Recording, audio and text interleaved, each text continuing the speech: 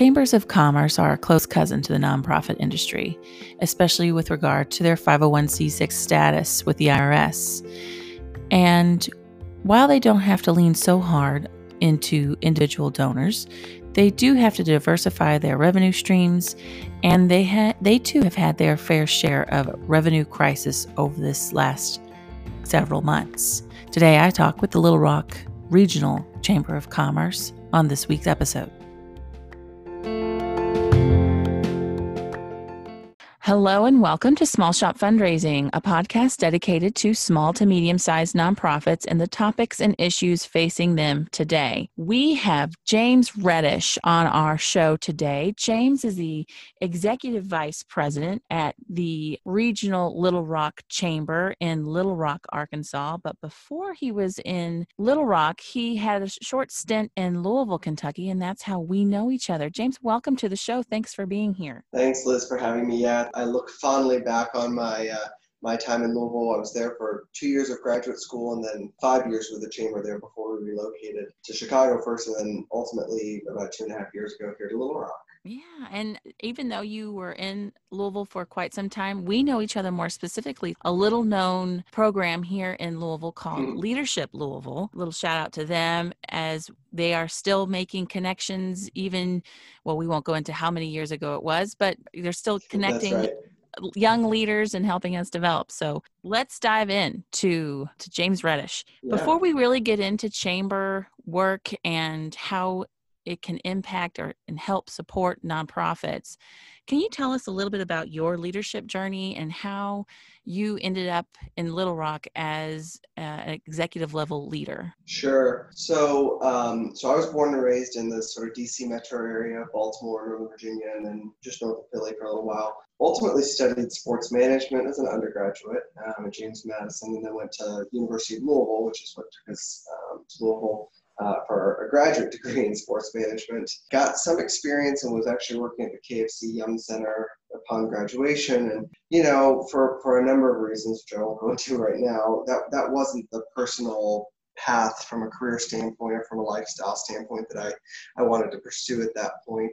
I was very blessed to be able to sort of stumble into the chamber there in Louisville, Greater Louisville, Inc., and started an entry-level economic development position, which through lots of changes, this is an interesting leadership and nonprofit story, just in terms of you know, how fragile these nonprofits can be. GLI went through some tough times there and through some layoffs and some other folks leaving. Ended up being Vice President of Economic and Workforce Development there for a number of years before we left. Loved that work, got a chance to be a part of the Leadership Louisville program there, both through Ignite and through the Bingham Fellows program. And then my wife, who was working at Louisville Slugger at that time, relocated to Chicago as part of the sale of Louisville Slugger to the Wilson Sporting Goods brand. So we spent some time in Chicago, about 3 years, and I was a consultant with an organization called the Council for Adult Experiential Learning there.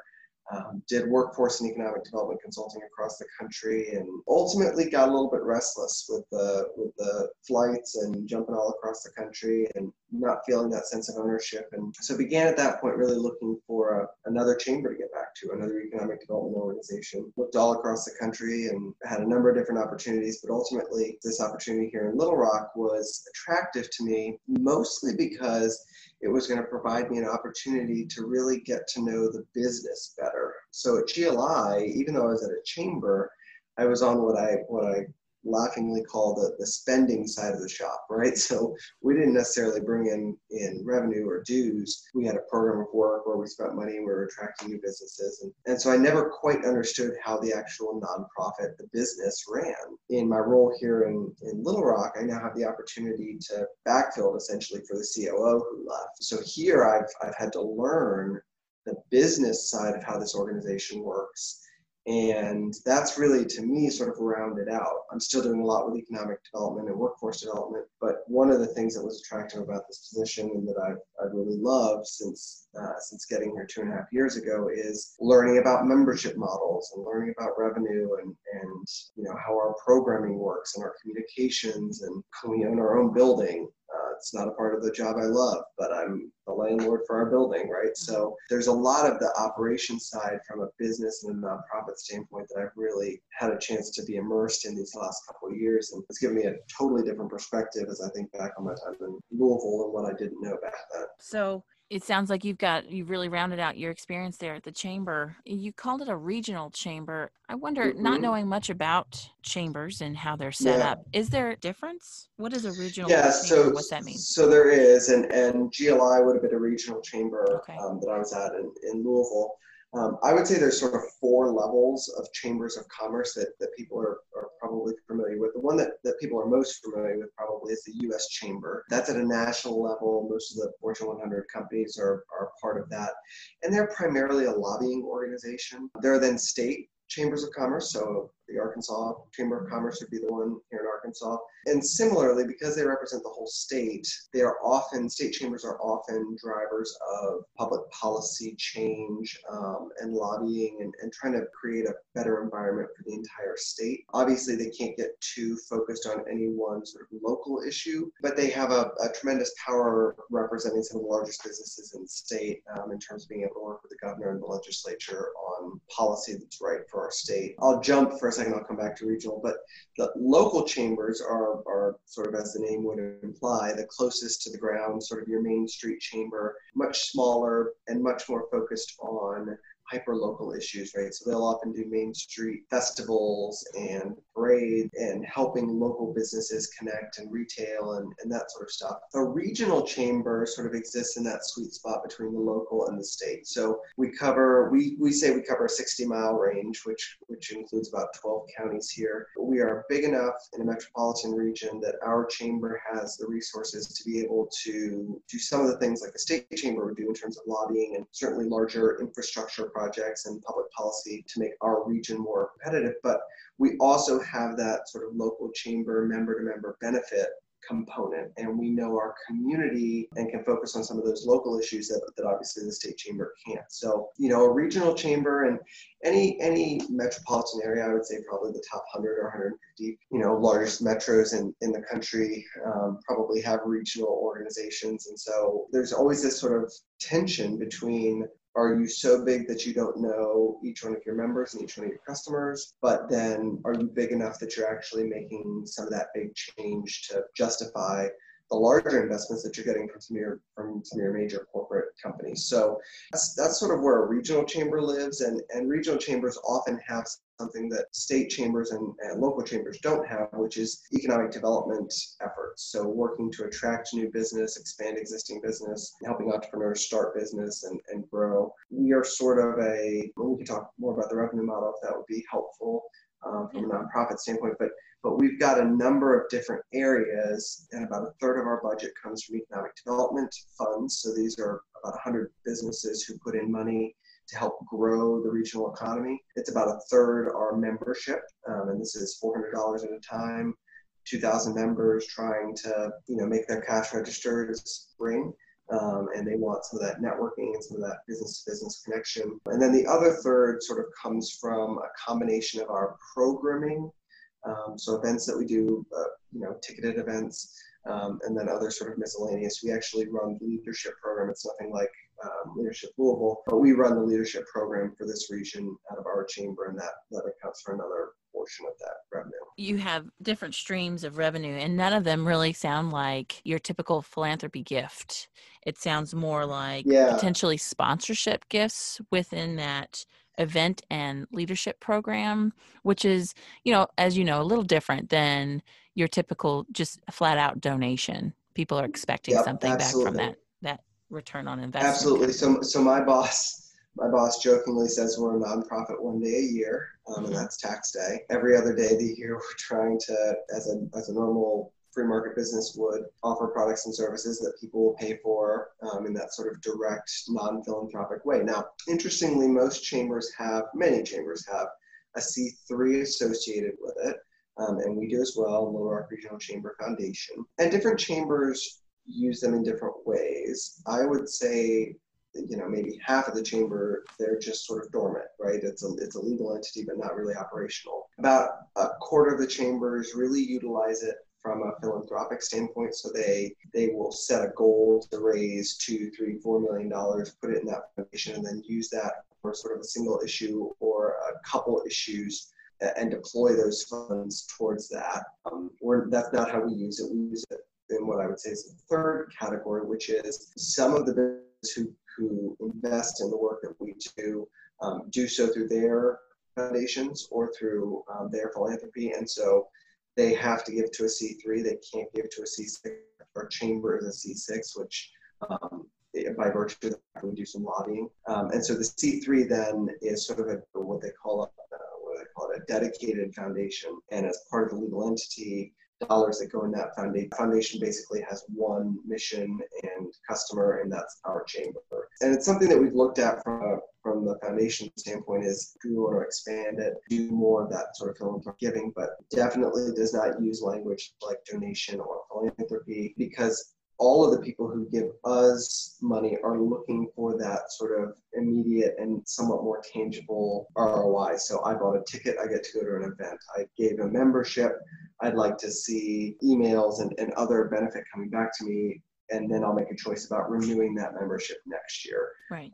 So it's definitely interesting because similar to nonprofits, particularly in tougher economic times that we're all in right now, the chamber investment for most of these businesses is still discretionary. So not dissimilar from the way that a normal nonprofit would be considered philanthropy or charity or discretionary giving. We are similarly on that sort of nice to have, but not necessarily critical to business operations. Mm-hmm. And so interestingly, in probably tighter economic times, we start to look more like a traditional nonprofit than we actually are in terms of our investors and the businesses as they're tightening their belts. In other words, we stand the risk of being one of the things that they cut because right. They don't have the budget for it. Absolutely. And before we move on, I want to make sure our listeners know that because most chambers are C6 registered as C6 with the IRS, mm-hmm. chambers and other C6 organizations were not a part of the PPP disbursements. Yep. And so that's right.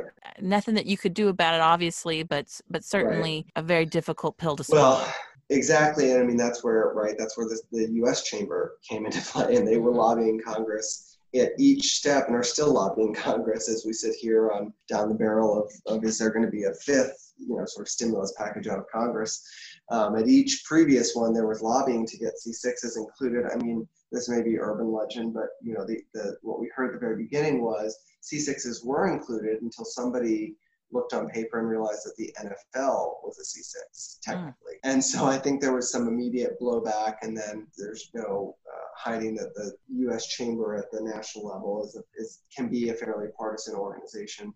And so I think some of that came in as well. But the result was that we weren't eligible for the PPP. We were lucky, Arkansas and several other states as well have what's called a shared work program. And so we were able to take advantage of that and essentially reduce staff down to 60% time. So we paid 60% of their salary, and then they were able to access both a portion of state unemployment, so 40% of state unemployment, but then also the federal unemployment benefit of $600 a week. And so what we've been able to do is we haven't had to furlough or cut any staff, but we've reduced their time and been able to use some of the other public assistance that's available to help sort of blunt the revenue loss that we're feeling right now, and sort of offset that with some savings from an expense side. But to be sure, there are chambers all across the country, and particularly some of the smaller ones, for whom not being able to participate in the PPP has really hurt them. Right. There's a great example here in Kentucky, in Oldham County. The vice president for their chamber had to be let go due to budget cut. Well, one of the reasons was not being able to participate in that PPP. That program is definitely something that people have been leaning on to get through these lean times. Let's look back a little bit before the pandemic and before these budget crunches that we all have found ourselves in. Paint us a picture of what your chamber looked like, what your economic development looked like, the job market, your membership, what your trajectory was, and how, and then tell us about how the pandemic changed that dramatically for Arkansas? Prior to, I would say probably February and certainly mid-March of this year, we were doing very well. I mean, like most parts of the country, unemployment here was 3% basically. And from a chamber standpoint, we were doing well financially, holding events that people were showing up to and being able to sell the tickets that we needed to sell. And I've always really taken to heart that our organization, and by that I mean Chambers of Commerce generally, are in need of some measure of modernization, right? The first chamber in the U.S. was founded in part by Alexander Hamilton in New York. So we're an old model. Chambers of Commerce have been around for a very long time. And the majority of that time, the vast majority of that time, was spent in an era before social media and before connectivity. And so you needed to go to the Chamber of Commerce to get a lot of people in one room. Well, you don't need that anymore, right? I mean, Facebook and LinkedIn and Twitter and technology has changed that. So we've been changing with that as well. And we have been rolling out a new suite of programs a year and a half ago and changing up some of the value proposition that we can offer. We've been working very closely. Probably our largest strategic initiative has been with the public school system and transforming the public school system, not dissimilar to actually some work that I did when I was in Louisville and JCPS there. So, we were sort of rocking and rolling when everything shuttered for Arkansas. I'll never forget this because our last major public school convening, this big group that we had pulled together, met on the 12th of March. And on the 13th of March, the governor closed schools here in central Arkansas for what we later found out would be the rest of the school year. And basically the next week then we closed our offices and sent everybody home. We haven't had an in-person event since then. We've reopened the doors to our office, and people have been able to come back in. We've put lots of procedures in place to make it as safe as possible, but a big portion of what we did was bring people together and host events and give people opportunity to connect. And that, sort of can't happen in the world in which we live. And so actually we just had a recent experience a couple of weeks ago where Arkansas was sort of at what now, as we look back, was a really low point, sort of a valley point. And I think there was great hope in our community that this was getting behind us, and New York was starting to come down, and the coast was starting to come down in terms of their numbers. And so we started planning for another event. We planned not 300 people in a ballroom like we normally do, but we were going to have 7 different restaurants, 30 people at each one, sort of a watch party. We would network it all and do a Zoom meeting. People were excited about it. And then all of a sudden the numbers spiked and there was this whiplash effect. I think we ended up selling 6 tickets before I ultimately postponed it again. And we ended up actually doing a poll on Facebook, and like 95% of the people said would not feel comfortable. And so it was just this moment of, man, our business model is going to change here for the rest of the year.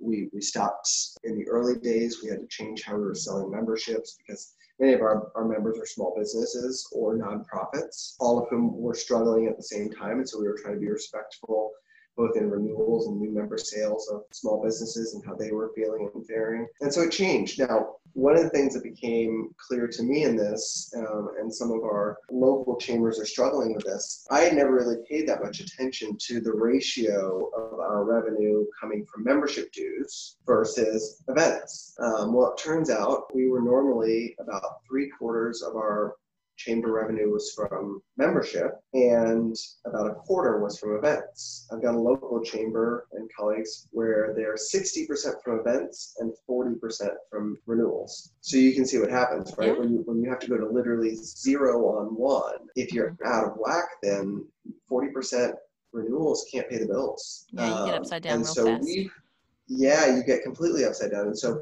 our renewals are down. Don't get me wrong. Like, we're probably down 15 to 20%, but there's enough of that to start with that even as we've come down and we've been able to match that from an expense side. So I think what this has shown from a pure sort of nonprofit business model standpoint, and I know that there are plenty of traditional nonprofits or charities for whom single event or 2 events a year are their major fundraising. Right. And I think what's been clear is how we all need to be maybe a little bit more diligent about how we diversify from a nonprofit standpoint.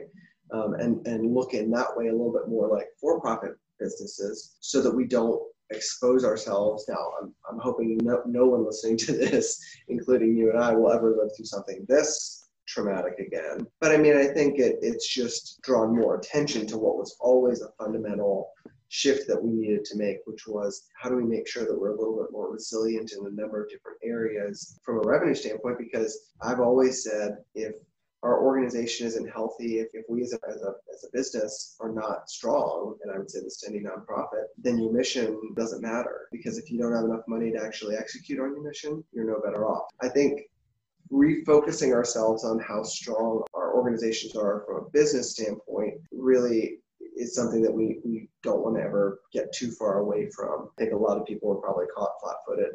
Yeah, In the last absolutely. couple months. I think many nonprofits, businesses, small businesses can take away a lot of lessons from this experience that we're having, not just in revenue, but also in not leaning on, one particular thing to get you through the year every single year. Like you said, diversifying your portfolio.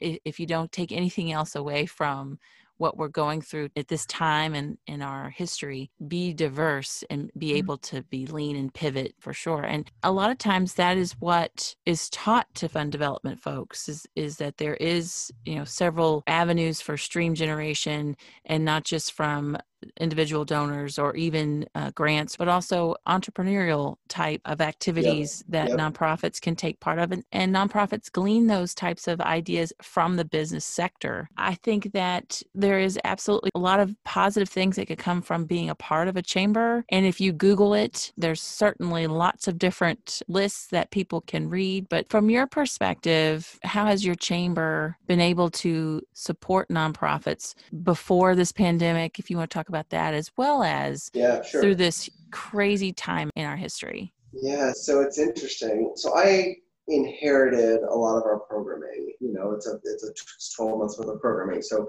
I'm just now starting in on my second full year. We're not halfway through the year, but this is the second full year. And we've always had a program called Serve the Rock, which was our nonprofit showcase. And we got a minor league baseball stadium here, and we would get 50 nonprofits out. We'd work with the Young Professional Group to sort of co-host it. And we'd have 200 to 300 people show up one evening for networking, and then to get to know all the nonprofits and walk around to the tables and that sort of stuff. And, it's good, but I think it wasn't creating that stickiness that we really wanted. And so this year, actually, we had planned for the fall, and we may still be doing this. This is still on the drawing table right now for us, what we're going to do. But we were actually going to take a page from Louisville and Mayor Fisher's Day of Service, and we were actually thinking about doing a weekend of Serve the Rock, where we would actually try to help our nonprofit members connect more closely with the volunteers and actually set up a portal for them to post volunteer opportunities, and we get the businesses to agree to have employee teams come out and be a part of the 2 days. And we're going to do a Thursday and a Friday, and then we were going to do our event as the kickoff Thursday night. Mm-hmm. So you come last minute if there's, you wanted a last minute to do something.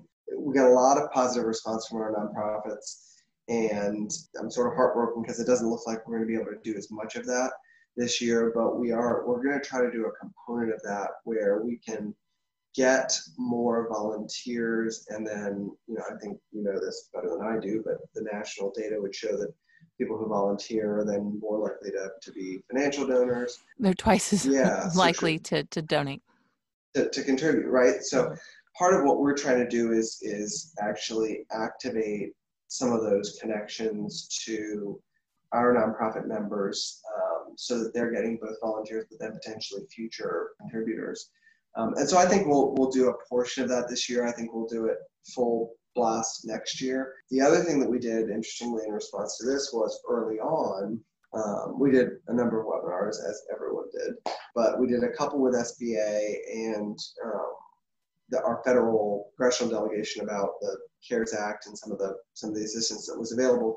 But then we did one for nonprofits specifically, for our nonprofit members. We did a special webinar about how to think about the PPP and where it could be useful, and just little quirks that might be different if you're a nonprofit versus for-profit organization in terms of how you take advantage of it and you activate it. It's now up on our website in our webinar library, but we were trying to be mindful of the fact that while there was a lot of focus in the early days around small business and restaurants, and that nonprofits in almost every way are indistinguishable from small business, for-profit small business, in terms of what they're dealing with and how they were struggling, and how they're still struggling. And so we wanted to sort of honor that. And so we had a chamber member who has worked for some nonprofits and is now doing some freelancing consulting, provide some of that backdrop. And then we also were able at that time, again, this is in the early days of all this response, there was some specific nonprofit assistance, particularly for organizations that were nonprofits that were focused on food insecurity or other sort of connectivity things for people in poverty and resources that were critical at that time. There were special dollars that were available to keep those nonprofits going. And so we wanted to make sure that we highlighted those opportunities as well. So, we've got a couple groups that are sort of disproportionately represented in our membership. Restaurants are one, nonprofits are one. And so we try to, as much as we can, identify products and services and events that would be more or less interesting to them. There is a trend right now, James, in the nonprofit community with virtual volunteers, and that'll be one of my upcoming episodes as to how nonprofits can engage with virtual volunteers. We're also looking at virtual, in our case, events, right? And I think what's becoming clear to me is we'll never go back to a world that doesn't have some measure of virtual, right? Maybe because we're able to re-engage in the ways that we used to engage with people. This is a little aside. I don't know if you guys keep up with the national event industry and what they're saying about coming back, quote unquote, to events. What they say is that local events will be the first to come back, however that might look, because it is a smaller group of people not traveling as far in same county, maybe not even allowing other counties to come in to the event. It sounds like Little Rock is not quite ready even for those types of events to occur. What they're saying is that those types of events might have to wait till the first quarter of 2021. I don't know what your information is telling you in your surveys. So, we had a meeting this morning with the events team, trying to go through what the rest of the year looks like. And frankly, I've done what I think a good and responsible person in my position should do, which is try to reforecast the year from a budget standpoint, basically without events. And so basically seeding that portion of our annual revenue. As I keep telling people, I'm like, I don't want to keep postponing things. I don't want to be the guy who's like, hey, get really excited about this thing, and then, oh, by the way, it'll happen at some point in the future. I'd rather reallocate my resources towards new and virtual ways to connect our members and innovative ways to sort of continue to serve that, than to sort of try this Groundhog's Day thing of plan an event and then postpone it. So, from my standpoint, we're looking at events. Everything that we're looking at has a digital first plan. Everything that we're planning for is digital or virtual. And that means we've had to get rid of some stuff permanently for this year because it's not feasible to make it virtual. And then for the rest of it, I'm really struggling. How do we differentiate? Because there's so much fatigue right now on virtual and Zoom and logging onto a webinar and trying to find ways to make it a little bit more interactive. Brainstorming right now what our annual meetings are our largest revenue generator from an event standpoint. And that's normally in December. So part of what we're trying to think is if we can't get together in person, is it a thing where we sell tickets at a certain level and a company buys a bundle of 10 and we actually send lunch, and so they're tuning in virtually, but they're also getting food catered to the office, and we send them like a little gift or something, so they feel some measure of connection. It's not just sort of as cold as logging onto a Zoom and just looking at it. Continue to be a challenge, and we're basically at this point now planning for the rest of calendar year 2020 without an in-person event. Have you all talked about when your first in-person event might be? Is that a TBD? No, that's a TBD, right? And I'm probably still a little bit burned from this most recent one that we had to push off. But I was trying, I guess, the first time to be like the first event back. I think at this point now I'd like to be like in the last quarter of events back, Yeah. and maybe be a little bit more conservative just in terms of. So I mean, frankly, this is hard for me because I'm a guy who tends to like to at least have some measure of control. I'm honestly not sure what I'm waiting for, right? Like, I Right. know people don't want to go to an event right now. It's not totally clear to me. I mean, do we wait for a vaccine? Is it just that the numbers have to get to a certain level? Do the numbers have to get to a certain level and stay at that level? Do people just need another couple months of being frustrated? Like, I don't exactly know what tea leaves I'm looking to read. So, Right. I'm right there with you. So, with our events yeah, that we cover for clients and whatnot, what are we waiting for? Well, we're waiting for a perceived safety to be right, amongst the right, attendees who come.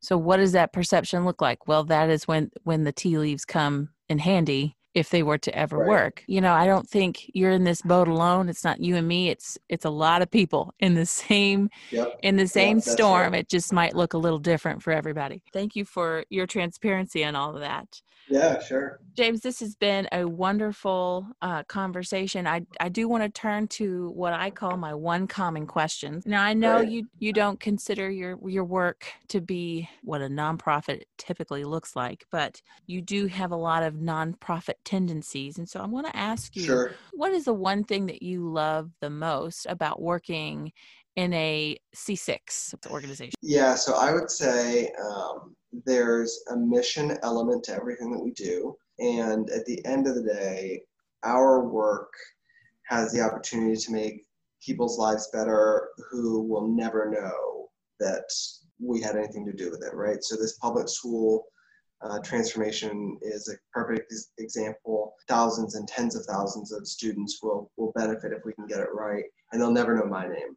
I kind of love that. I kind of love that I can feel like when I get to go to work and have an impact on something, it's at scale, and it's not about me or individual recognition, but the ability to change something for a whole community. So we've talked about the love. What do you love less about it? You do feel in a chamber of commerce, unfortunately, like you get spread in a million different directions, being overstretched. And to me, it feels like I don't quite get to do everything exactly to the level of finish or the level of like last mile detail that I really want to get it done. Because I got to get it done and get it out the door because something else is coming in. I love what I do, and I love the variety of work and the pace and all that sort of stuff. So it's really, I can't complain too much. What is your one favorite resource right now that This may sound obvious, and perhaps I should have been taking advantage of it more. I've really enjoyed being able to chat with colleagues about this. And that sort of, one thing I love about the chamber world and our national organization, ACCE, people in the chamber world have a pretty good sense of humility. And so when I call up or I've gotten these phone calls, how are you responding to this? How are you charging for your virtual events? What are you doing here? How have you aligned there? People are so willing to have those conversations and really not be worried about how it makes them look, whether they feel like they have to pretend like they know everything or not. I've really enjoyed being able to lean on colleagues, and then being a colleague that others call and sort of talk through some of these things outside of just sort of my own four walls here, but in a totally abundance mentality, right? So this is not my sharing something with you could mean that I get less because you get more. I mean, that sort of scarcity mentality, I think, has subsided a lot in these times. And being able to lean on colleagues and peers and people who are in similar roles, I think has been a sort of great outcome to what is an otherwise really not great environment for all of us. always looking for the lemonade? I love it. With a rising tide, all ships will sail sort of mentality. That's right. Last question. What is one thing that your chamber is doing to improve diversity, equity, and inclusion among businesses and members? Yeah, that's a great question. The short answer is not enough. The slightly longer answer is we're trying to find new and creative ways to basically look at everything we're doing through that lens. What I'm trying to resist is creating programs or events or sort of one-off things that sort of check a box, and rather every event that we do, every board that we have, our supplier diversity, all that sort of stuff, trying to apply a more inclusive lens to that. We've really been pioneering some of this with the schoolwork that we're doing. We wanted that process to be intentionally inclusive, and we started that 2 years ago. And so trying to take bits and pieces of that and spread it to other areas, our probably best use is in our ability to create some of the structural and policy conversations and changes. So thinking about urban planning and the impact that urban planning has on injustice and inequity in our community and in all communities. It's work that I was first exposed to through Leadership Louisville and the Bingham Fellows work that we did in the West End of Louisville. I think it's a little bit still in the works. I don't think any of us are moving fast enough in this space, but I do sense a moment to be able to sort of push some of this work forward. We're in a more the deep South than I was in Louisville, and so the dynamic's slightly different culturally, and then obviously the legacy of 1957 and the integration of Little Rock Central High School is still very real here and very palpable here. And so in some ways it's good because we got that direct connection in the past, but it's also about sort of how do we move forward. And so I think that's one of the things that actually, frankly, I'm most excited to be working on. Not that I'm excited we have this opportunity because of what happened to George Floyd, and obviously that's not the way you want to enter these conversations. It would be great if we all could have gotten here without that need. But I do think that the groundswell and the change culturally in this community and this country has reduced some of those, what I would call like the early, there were things that people would do that would early cut off, that would cut these conversations off early, nip them in the bud. And people are not doing that right now, which is allowing these conversations to go deeper and further. And so I think it's up to those of us who have been working on this and who care deeply about this to take that opening and really make sure that door never closes again. It's just a function of how quickly we can move the ball down the field, because we've got a long way to go and the stakes are very high. James, sure. This has been a wonderful conversation. Thank you so much for joining us today on Small Shop Fundraising. Thanks for listening.